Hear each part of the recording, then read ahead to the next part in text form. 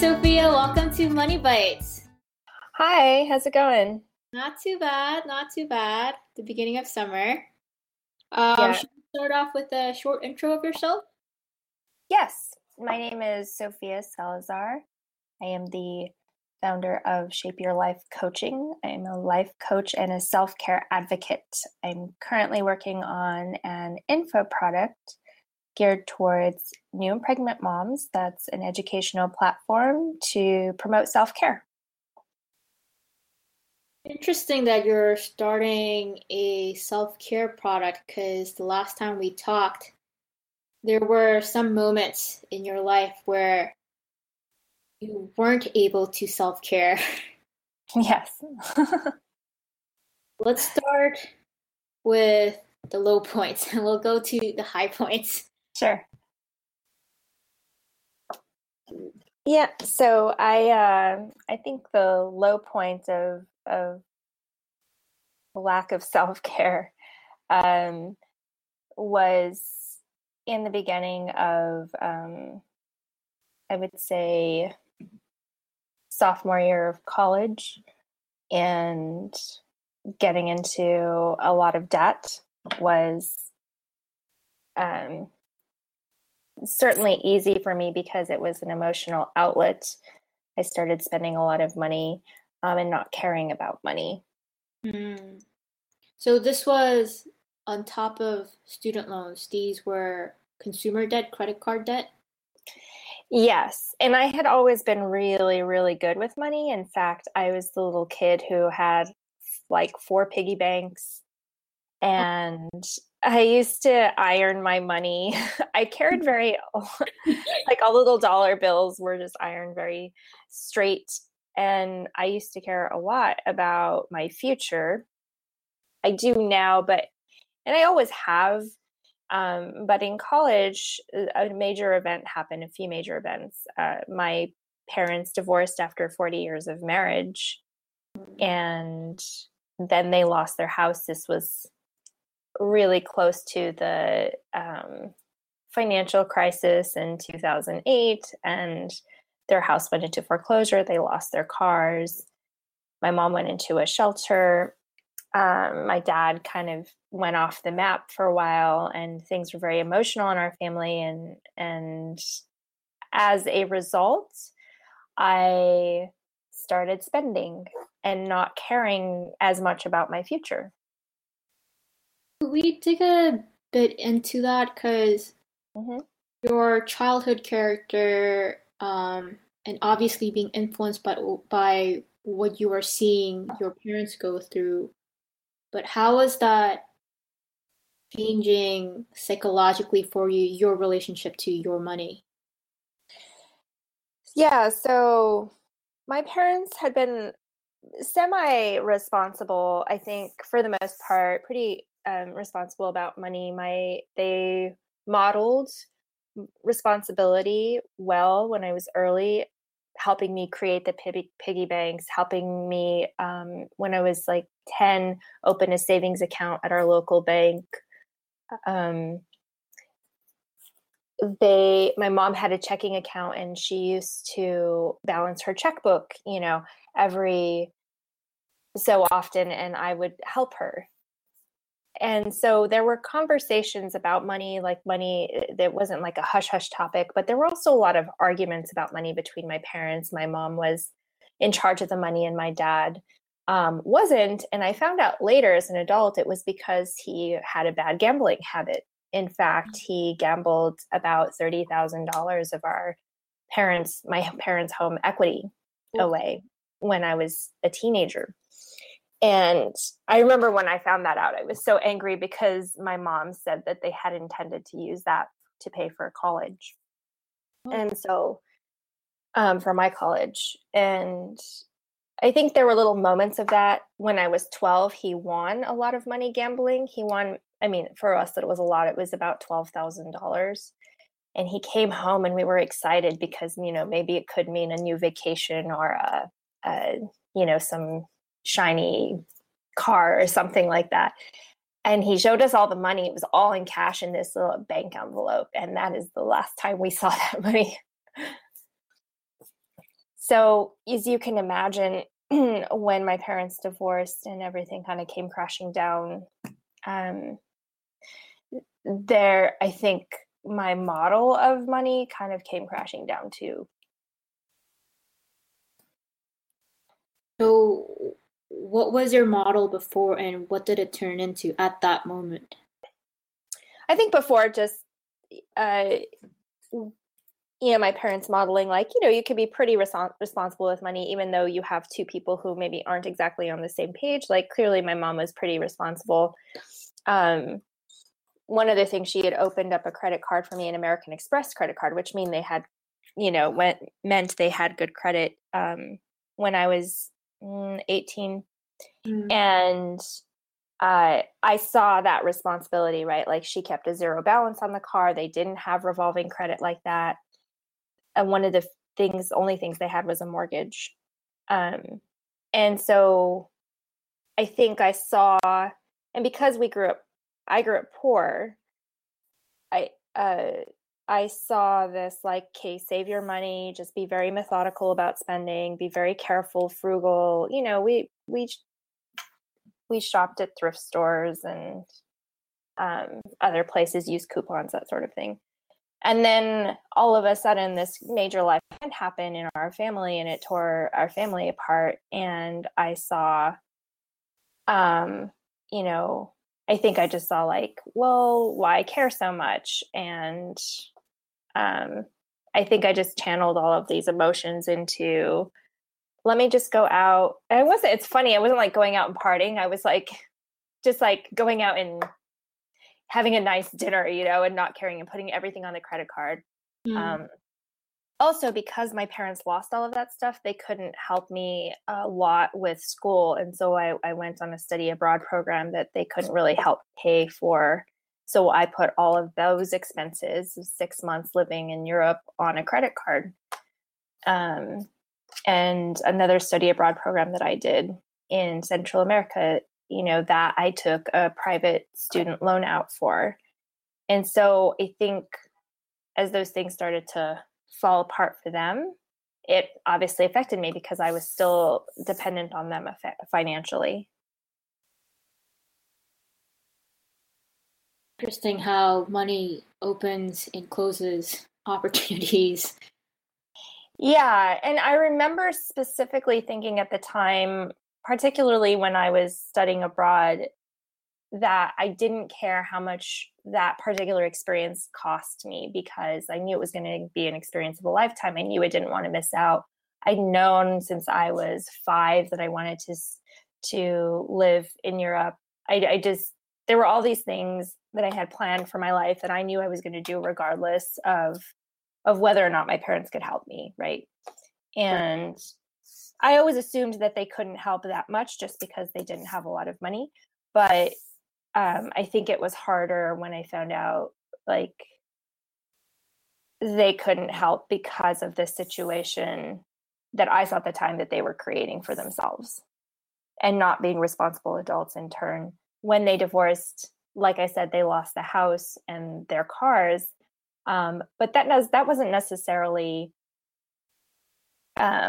because they went to court or anything like that. It was because my mom couldn't afford to pay for certain things, and my dad stopped caring about the house and the cars. And so he stopped making payments on his car. He took out title loan on one of our cars, and then it got repossessed. Just things that he would have never done, that our family would have never done in the past.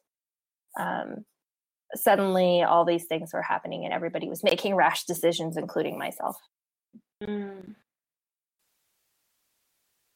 Having gone through the experience, though, how much did your dad sort of get into, and how long did that mental state last? It lasted for about 10 years. The debt just kept piling, right? So I came out of college with about 16,000 of student loan debt, which is pretty low for where I went to college. If I would have paid out of pocket, or my parents would have paid out of pocket, it would have been about $180,000 for 4 years. And thankfully, I had a lot of scholarship and grants, so the student loan debt compared to that was very small. The other thing, though, is with the credit card debt with studying abroad, I got a job after college that I was able to pay off some of that debt. So that credit card debt was at that time, was about $5,000. And so I was able to pay that off pretty quickly. I actually had gotten married when I was 21. And so I lived with my then husband, and we lived in this really small studio apartment, and our rent was really cheap, and so half of my rent was very minimal, the rent that I paid. So the rest of the money basically went to just food and paying off my credit card debt. And I think that was the first establishment of you set aside a certain amount of your income to pay off your debt. And I wasn't making minimum payments. I was making large payments. However, about a year and 9 months later, he and I divorced, and I moved out completely, on my own, had to get my own place, that sort of thing. And I put all of those moving expenses back on those cards. I had 3 cards at that point, 2 of them that I had paid off. And then they just racked up again once I moved. And so once that debt racked up, and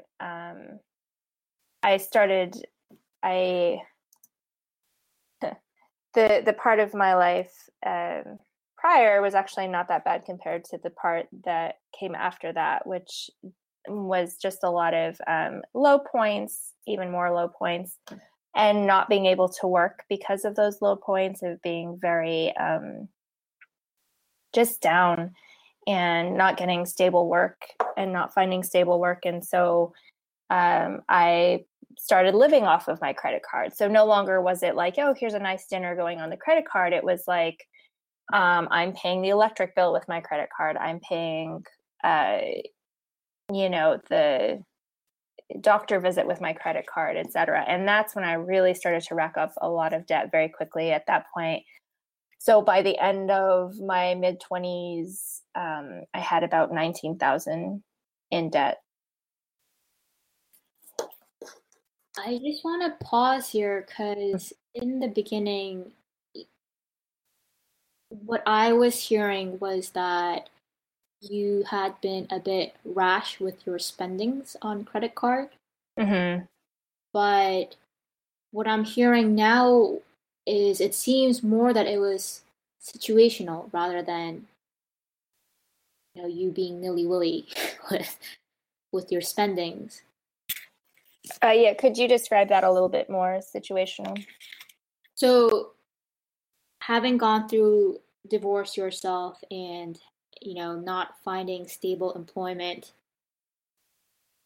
you were sort of forced to put your charges on the credit card for survival rather than it being, like you said, going on shopping sprees and going. Oh, yes. Yeah, I see your point. Yeah, and I think that happens to a lot of people in terms of debt being situational. I think what I think made it difficult was that there was already debt racked up because I had been a spender, an emotional spender. And then when push came to shove and I got really pushed up against the wall due to life situation, due to personal decisions, external circumstances, then I had no other way to go except to get into more debt. I couldn't go to my parents and ask for money. They didn't have any, right? They had went through a bankruptcy by this point. I couldn't go to, and I was very proud at that point, meaning I didn't like people knowing my situation. And so I didn't go to my brothers who were much older than me to say, hey, I'm living off my credit cards. Can you help me out? But they have their own families, right? I didn't feel right. And they had gone through their own financial troubles. I didn't feel right to go to them. I depended very much on my boyfriend at the time he would pay the rent, he would buy our groceries or whatever. And we had that kind of arrangement. We lived together. And that became very taxing on our relationship. And this is the other part of debt that can be very challenging, right? If you're in a relationship where somebody is really in debt and the other person isn't, or you have different views on money or different experiences with money. And we would have lots of arguments about me being dependent on him financially, and me feeling weighted down by this debt. And so that definitely created more strife. Sort of looking back then, do you think you would have done anything differently, or could you have done anything differently earlier on? I mean, no, because I don't think so. And I think I spent a lot of time thinking about that a few years ago, but what happened. I couldn't prevent my parents from getting divorced. Yeah. It was actually in the long run a good thing for them individually, and it was really hard, and the way that they did it was not the most adult way to do it. But I don't know, there are not very many divorces that are very amicable. I just don't think that they thought how wide of an impact their separation/divorce would be on our kids, because we were all grown up, right? We weren't at home. We were all over 18. But I know they had a sort of a feeling that it would affect me the most because I was still in college. And I didn't know. I didn't anticipate it affecting my relationships the way that it did. Emotionally, psychologically, that sort of thing. But I'm a believer that from our greatest wounds come our greatest gifts, and so it's taught me a lot about who I want to be in a partnership and relationship with, and who, the things not to do, right? Like, I'm not a gambler, for example. That's not where I spend my money.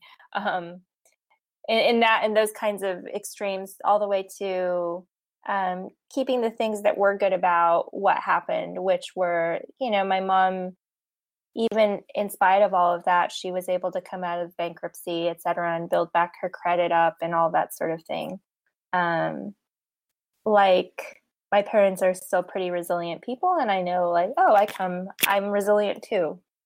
And I know what it's like to be at the bottom, where you are just scraping by with $5 in your pocket, thinking like, okay, I'm going to buy myself this kind of food and hope that I can make it, and then I know what it's like to get out of that. And so I don't think I would like go back and erase all of it. It's contributed to how I think about things today. Yeah, so at 19,000 top, what could have possibly happened where you were able to make a mental turnaround or a situational turnaround? Yeah, so the 19,000, that was like, the money count of where my finances were, and then my psyche was way even more in the negative at that point. And so I just decided one day, I was living in a different place. Right now I live in Austin, and this was about 7 years ago, and I made a choice that I had to change something. And it wasn't necessarily spurred on by the debt. It was just because I didn't feel well emotionally, and I knew, like, I have to make some sort of change. And so I moved from where I was living to Austin, and it was a really drastic decision and change for me. I didn't have anything lined up. I moved within the week of deciding I had my best friend who lived in Austin, and I literally called her one day. I remember being so desperate and just low, and calling her and saying, "Hey, I am going to move to Austin. Can I sleep on your couch until I get back on my feet?" And she said yes. And I packed my moving truck and my motorcycle and my cat and drove to Austin. And the cat cried like 6 hours of trip. But I think I cried probably the other 6 hours. Just one of those emotional, like, I don't know what I'm doing. I don't really know what I'm going to do when I get there, but I just have to start over.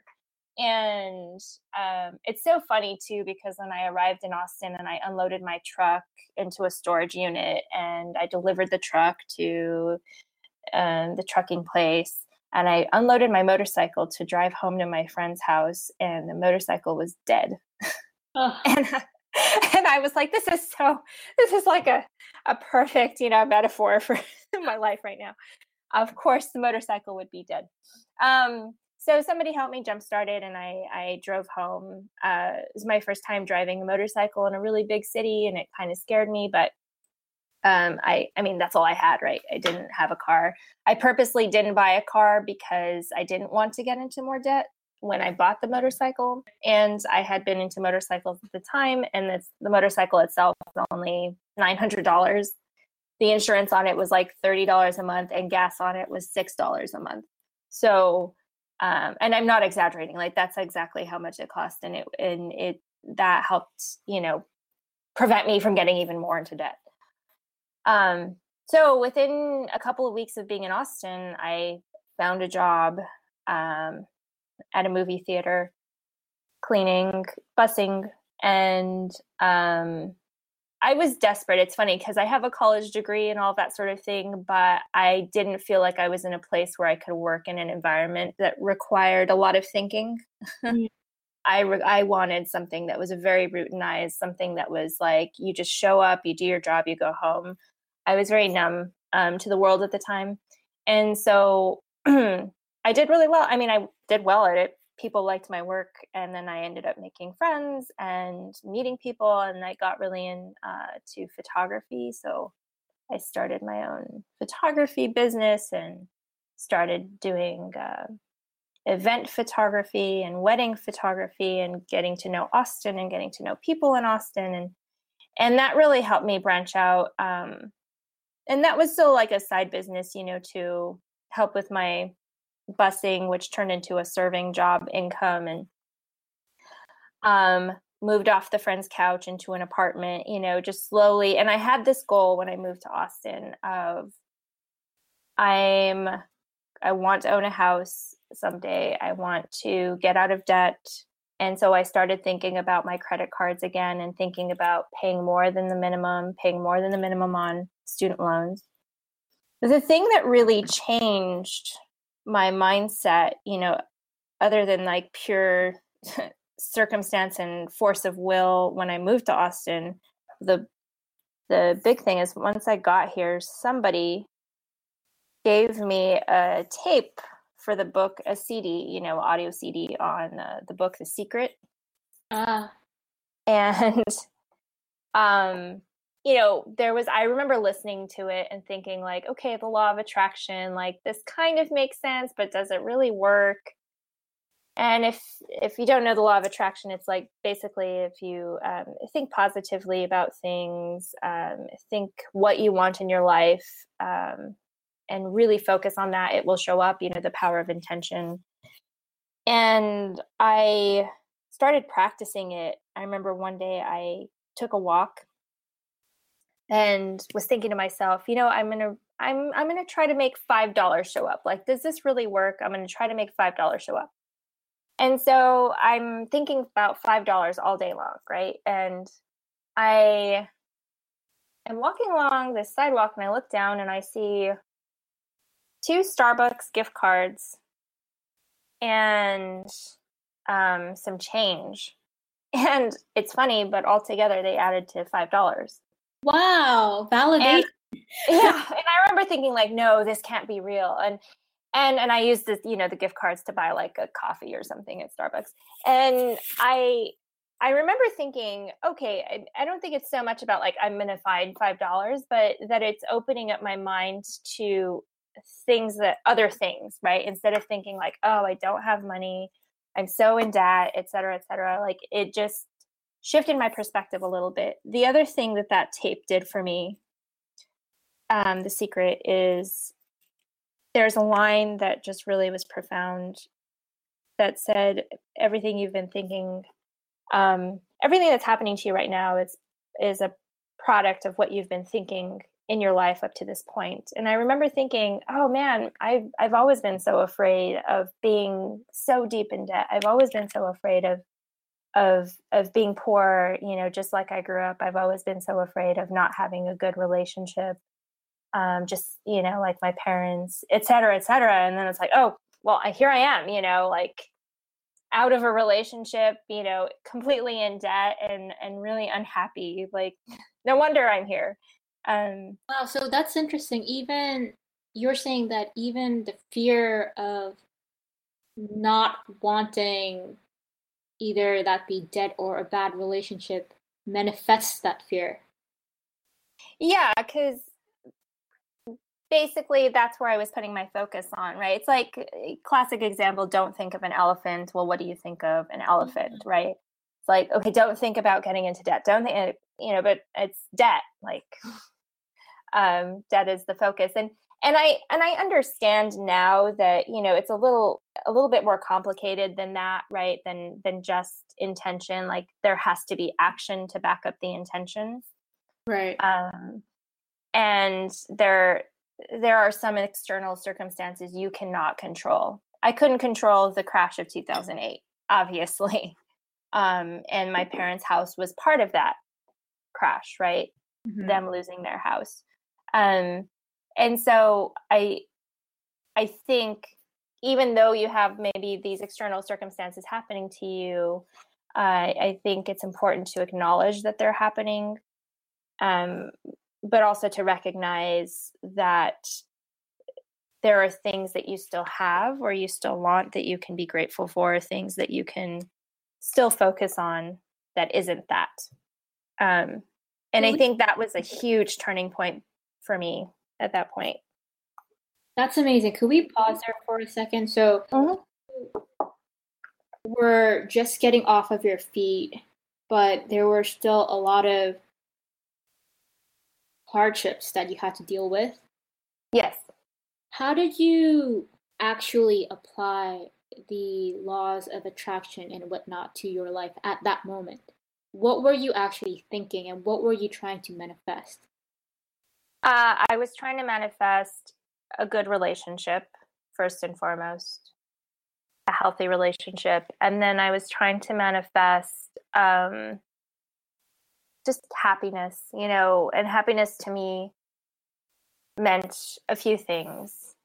It's actually something I wrote a long time ago when I was a teenager. I still have a piece of paper. It's like, when I grow up, I want to be debt free. I literally put that on that paper.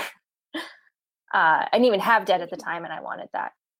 I want to be happy. I want to graduate from college and a few other things. And I think for me with the law of attraction is like, I want to be in a healthy, stable place because I hadn't been for a long time.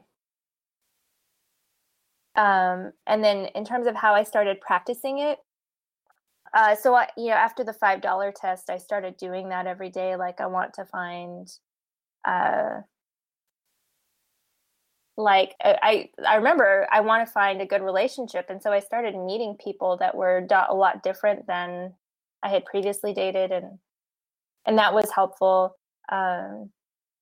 It's funny, I did start to go into like, I want to win the lottery, like, can it go to that extreme? So I bought a scratch ticket, right? And I won like $2, which was like the cost of the ticket, right? And I'm like, I don't know. I mean, I guess I won. And so I went and I got another one. Like, I want to win the lottery. And then it was like, I I didn't win anything. I'm like, okay, no. It can't be random, and I can't be like, I think it can't be without basis, right? Okay. So it's after I met, actually, it was during that time that I met my now husband. A Whole Foods flagship store is in Austin, and it's a huge store. It's downtown. At the time, I was practicing this idea of I want to find a healthy relationship. And I, as part of that, I had started complimenting people randomly because I thought it was, I think it, and I still do, it's a great way to kind of get outside of your head and then to just be appreciative of what's in the world. So anything from like complimenting somebody's, pet, like, oh, I love your dog, he's so cute, to I love your hat, that sort of thing. And I would do that every day. I was very methodical about that.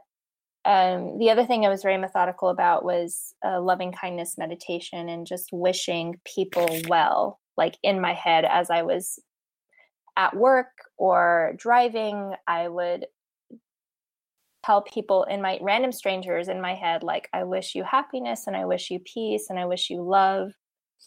And Wow. I would do this I did it every day for the first few months that I lived here in town. And one day I was at Whole Foods getting a taco for breakfast. And I was in these like food court area, and I see a guy with long hair, and he's dressed up, and he's really cute. And I go up to him and I say, I think you're the most handsome man I've ever seen. And What? yeah, and he just looked at me and smiled in this kind of embarrassed, smile. And he didn't say anything. He kind of laughed, and I walked off because I totally meant it as a compliment, and to go eat my taco somewhere. And he just, he never said anything. And I was sitting at this window eating my taco, and I did kind of keep an eye on him, like, where would he go? What was he doing? And he went to his car, which I could see from the window, and he put his stuff in the car, and he was about to get in, and I saw the hesitation. He closed the door instead and came back into the store, and he found me, and he was like, who are you? Like, what kind of person would do that? And we started talking, and it turns out, I was really into photography. He was really into portrait art, and we had a lot of things that in common, and we just chatted and chatted. He was on his way to work, so actually asked him for a ride to a camera store I needed to go to, and then the next day, we exchanged numbers, and we met for lunch the next day, and we really hit it off then. He, though, tells me when I showed up on my motorcycle, he was a little bit intimidated. But then he found out, okay, she's not like that intimidating.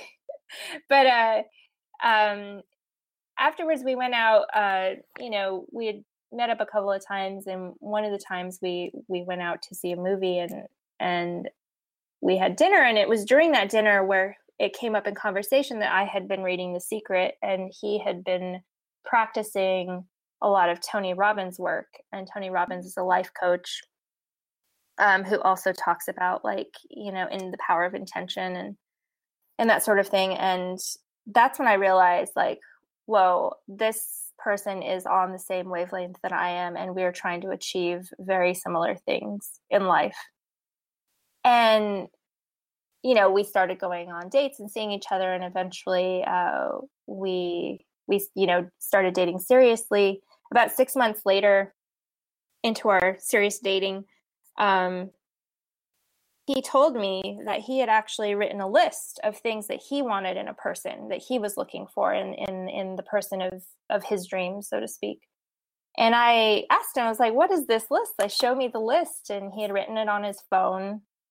And he pulled up the list, and he hadn't taken a look at it at all since we'd met. And we went through the list together, and it was funny how accurate some things were. Like, he wanted somebody with brown hair. You know, I have brown hair, no tattoos. I don't have tattoos, you know, superficial things.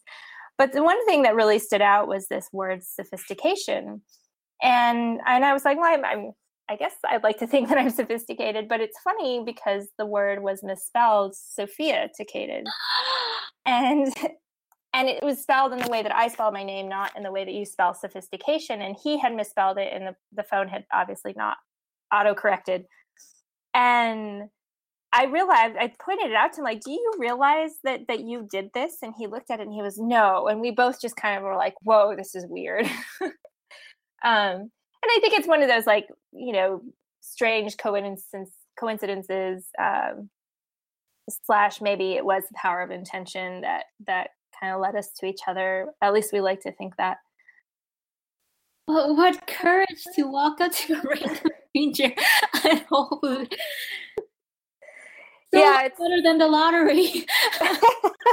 I know. I felt like I did win the lottery. It's funny because 5 years to the day of meeting at Whole Foods, we got married, and about 6 months later, we had our daughter. Oh. And it in this relationship that we've worked really hard at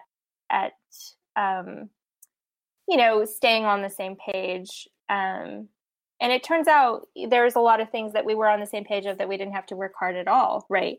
But the things that were hard, like being, for me at least, emotionally stable, he really helped me through them and showed me a different way of managing my emotions, and showed me a different way of being, you know. And he was really a great inspiration, and continues to be a great inspiration / partner to get out of debt.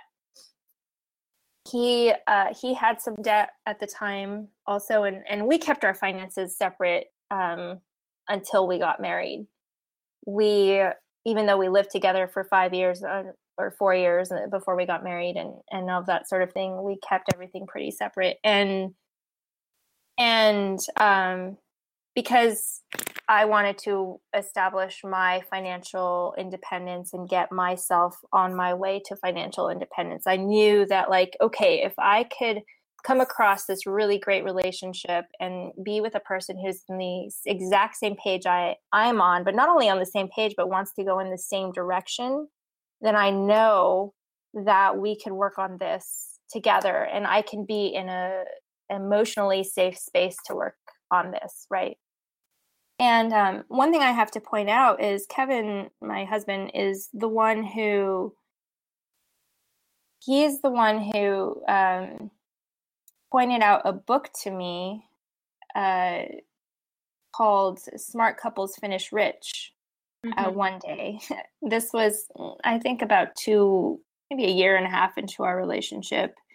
And he bought it for me. Like, he was like, here, I think we should get this book. I think it has a lot of good points that you should look at. And it was great because it wasn't just like you have money problems, you need to figure them out, right? Which I had in previous relationships.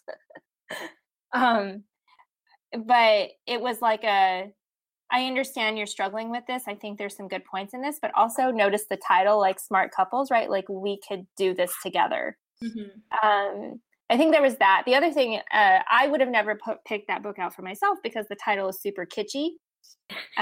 You know, it had like two people on a beach somewhere, like, you know, obviously having the time of their lives in their financial independence, right? Mm. And but Kevin is much more open to those kinds of products. He's into marketing, actually, and he loves watching infomercials and all that sort of thing. And he, you know, by him pointing this book out, it prompted me, like, well, you know, I'll take a look at it, I'll read it. And as I started to read this book, you know, there were some things that were familiar, you know, save for retirement, have an emergency savings fund, et cetera, et cetera. But one thing that I'd never come across in any kind of financial self-help book, even the financial classes I took in college, was this idea of aligning your values about money with your goals about money. I'd never seen that anywhere else. And it had really easy to do, what are they called? Like, not worksheets, but like little questionnaires that you could go through to help you hone in on what your values are. Mm-hmm. And it really dawned on me like, wow, I've lived this long, right? A quarter of my life, and I don't know what I stand for. And I've never said them out loud. I've never written it down. And so I started to write down, okay, these are my values. Now, what money goals do I have? And how do I align those up with my values? Which would, the idea is if you line your goals up with your values, your goals are much more likely to be achieved. That's super powerful. At Winnie, one of our thought pillars is that money is a tool, not a goal. Yeah. That's a really great way to think about it. And yeah, ultimately you start to think of things that you would like to achieve in your life, right? And how money isn't the end goal of that, but rather like experiences or partnerships or ways to help the world, and money can be used as a tool to achieve those things. Super. So I think once after reading that book, I actually put those ideas into practice, and I started to see one of my greatest values is giving. And so I have to be very careful about how I use my money when it comes to giving. I tend to be a person who gives gifts and that sort of thing. And in the past, when I was very irresponsible with money, I would give even though I didn't have, right? When I was in a lot of debt, I would give people like, not extravagant, but still pretty like nice gifts for birthdays or Christmas, and just put it on my card. And that was something that I had to change, right? Like, okay, I care about giving, but how could I give in different ways that isn't getting me more into debt, right? Could I bake something for somebody or make something as opposed to going out and buying $100, massage for someone? I think that helped switch that part. And then the other part that the book helped was categorizing finances. So creating specific folders on your computer for different things. So like all of your student loan, information goes here. All of your bank information goes here. All of your retirement information goes here. So you have one folder where everything is at, and then it's subcategorized. And that helped me see just how much like, oh, I'm actually looking at the numbers. I have 5 credit cards, right? I have 2 lines of credit. And it helped me visualize in a way as opposed to just kind of, receiving statements and being like, oh, that's just going in some random folder. So those 2 things were huge in getting me started on this path of like, I really, really want to try hard to get out of debt. And at this point I had about $30,000 in debt because I had gotten rid of the motorcycle and broke down and got a car because Austin summers are so hot and unbearable on a motorcycle. And I was really determined to get rid of, that loan, but also to work on the credit card loans and get into a stable working situation where I'd have, predictable money coming in. So I ended up getting a desk job that had, a paycheck every 2 weeks, and using that money to be like, okay, I'm setting aside this amount of money to pay off my debt. So that's one action that you took going from, in a sense, being a freelancer to being a freelancer with your photography to a job? Were there? Yeah. Go ahead. Go ahead. No. I think that was a really difficult step for me, and for anybody who has ever had a taste of freelancing, right? After working a 9 to 5, I had a hard time giving up that independence and that flexibility and freedom to go and work on somebody else's time clock. Like, that really bothered me, but I also realized what the greater good was. I had a very specific goal I needed to meet. And it's not to say that I just got some random job that I hated. I actually got a job that for something I really cared about, and a job where I knew I could help people because, again, my value is giving, right? And a job that was going to be fulfilling. And so I ended up becoming a career counselor. Wow. And yeah, it was really interesting, and it was in career counseling. So, I'd help people with their resumes, and I'd had all sorts of different jobs by this point, so it was really easy to relate to people, and it was easy to relate to people, right, when they were unemployed, and frustrated and down in the dumps and all that sort of thing. And so I was able to help a lot of people get back on their feet, which was great. I think very cathartic for me. The one thing I learned in that, we had a lot of training because a lot of people who came to us were also in very dire financial straits. Some people were about to lose their house. Some people were, living out of their cars. And so we had financial training, like financial education training. And it was in one of those financial boot camps that I learned about, from somebody who had already been practicing this like separating, how do I say this? Like funneling your paycheck into different accounts in order to pay for certain things. So, for example, you have an account that's just for going out to eat. You have an account that is just for paying your bills. You have an account that is just for paying your rent or your mortgage. And you have an account that's just for saving. And I started to implement this because it had always been so hard for me to save money. Yes, I was paying more on my credit cards, but I wasn't saving anything. And so when you were implementing this, was it where you actually had different bank accounts, or was it more a folder that you were keeping track of the money? no, it's different bank accounts. It can get a little out of hand, but if you keep it pretty simple, so I had already had different bank accounts, right? Because I had been in different places and moved a lot. And so I had different bank accounts open, but some accounts I wasn't using, right? It's like 1 cent in there. The kind of accounts that don't charge anything for having no money in them. Right.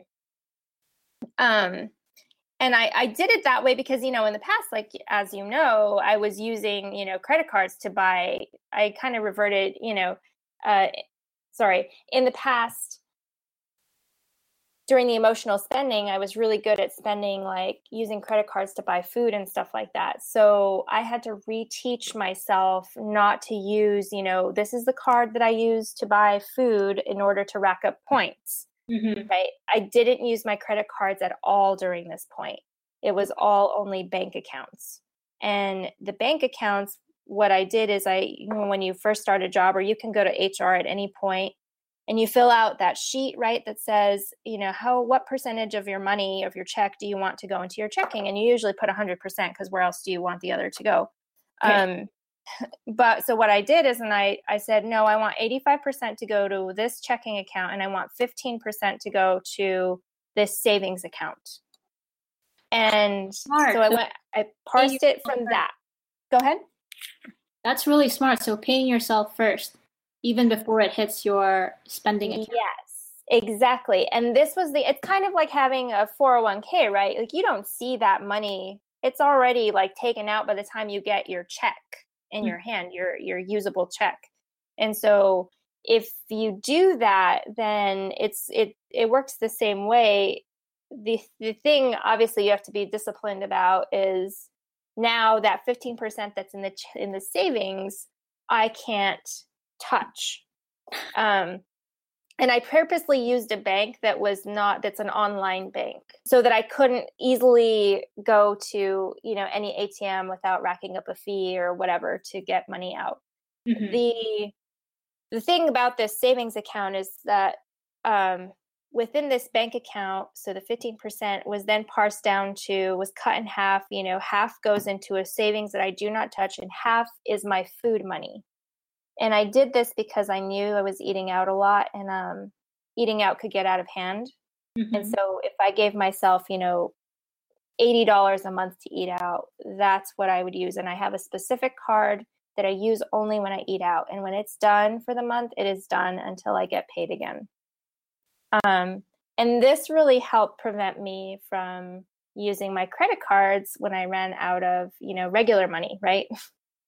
To use for food or having a nice time out or happy hour or whatever. Of course, I also slashed all of my credit cards too. What I find really impressive is when you go into a bad situation and you come to your breaking point, you have the tenacity and the courage to just do a 180 and take the action to make change, which isn't easy. No. Like, for example, when you were at your old city and you were feeling desperate to pack up your bags and move to a different city without anything lined up, um, that's not easy either. No, I mean, you leave everything behind, right? Right, Relationships, right, right. partnerships, friendships, family. All of my family was there. I said goodbye to all of it. But also the courage to say, I'm going to make a change, I'm going to take action, rather than being stuck in that momentum of inaction. Yes. What's what's your sort of mental force that helps you overcome that stagnation? I think for me, I reached the bottom of my barrel, and I don't know if anybody listening has ever been close to the bottom of their barrel, and because the bottom is different for different people, right? Um, some people's bottom is not having any money in their checking account. Some people's bottom is being homeless. Some people's bottom is living out of their car. Some people's bottom is I have $200 in my checking account. And I think having reached my bottom, not only financially but emotionally, relationship wise, psychologically, I knew that if I went any lower, I would continue to not exist, if I could say that. Well, I was really at the end of my rope. I I I don't want to trigger any of your listeners by saying that, but if you know what I mean, I was just really at the point of like, what's the point of living? And I think in that moment of starting to think about those things, it's like a voice in my head was like, no, you can't. You have to continue living because you're here for a reason and you have to keep going. You're meant to do something. I don't know what that something is, but you're meant to do something. And you have to try. I remember the thought of moving to Austin literally occurred to me at night when I was just like wallowing in bed and just like, what am I going to do with my life? And I was looking at the ceiling and I was like, I could move to Austin. Yes. And I'd been once before and it was a really cool city. And like I said, I had my best friend and it was literally that, like, I don't know, like I feel almost like this act of mercy from somewhere that came out, maybe from deep within myself to say like, hey, that you have options and don't forget that. Like, there's something bigger outside of, than just what's in your mind. And that, I guess you could call it hope or faith or a promise, something like that, that meaning, right? I think everybody wants to live a fulfilled life, wants to find certain kind of fulfillment. And when you don't, life becomes very difficult. And I really wanted to find that place of fulfillment. And I think that's what made me make this really drastic change of like, enough already. I need to do something about this. I find your story so inspirational, and thank you so much for taking us on your journey. Yes, absolutely. And I want to share, I mean, there are happy endings that that this year, right, all of the debt finally got paid off. And thanks. And it was I will never forget the date, June 8th. June 8th, 2017 was the day I made my last debt payment to a student loan. And it was almost like getting married or graduating from college or something. It was so momentous, and somehow also anticlimactic, and in the like, oh, I just pressed the button, but it was very freeing, right, to be able to open like all of your accounts and be like zero balances, and to be able to close those accounts and say like, good riddance, I don't ever want to see this again. To also see your credit score go higher. I can only imagine. How do you feel now being debt free? I definitely feel a weight lifted off my shoulders. I feel more flexible. I feel I have the freedom to choose, what I want to do with my money, right? Like, without thinking like, oh, is that going to get me into debt? We also have other accounts in place, an emergency savings account, etc. We also have a lot of future thinking kinds of accounts, retirement accounts, whole life insurance, term life insurance, rental insurance, all of that kind of stuff in place, because I know from experience, from what my parents went through, what family members went through, and what I've gone through, that like things can be really, if a devastating thing were to happen, which, of course you never want to happen, but if it does happen, then you also want to make sure that you're taken care of that way. And because those are the situations that can easily put you back into debt, right? Right. God forbid, a fire happens and you lose everything in your apartment. Now you have to, buy everything again, and you have no money to do that. So you put it on a credit card, et cetera, et cetera. And so I think having those things in place, I was very methodical over the years of making sure to have those purchased, meaning like different kinds of insurances, and to have savings funds, like emergency funds, in place for that. I love the fact that you're going beyond just getting out of debt to preventing both of you to getting back into the situation. I think this is an awesome time to ask our final question that we always ask. Mm-hmm. So, Winnie means you win, we win too, Winnie. Mm-hmm. To you, what does it mean to be winning in life? Being fulfilled.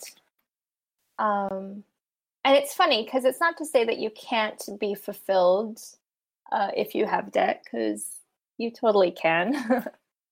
But I think to be able to move freely within that fulfillment, and to be able to have the room, like if you're not fulfilled, and to be able to find fulfillment and have the room to find that without being backed up against a wall or into a corner because of finances, or an external situation that causes a financial situation. I think winning means being happy with where you're at with what you have. And by that, I mean like being grateful. You know, it's not, I wasn't happy about having $30,000 of debt.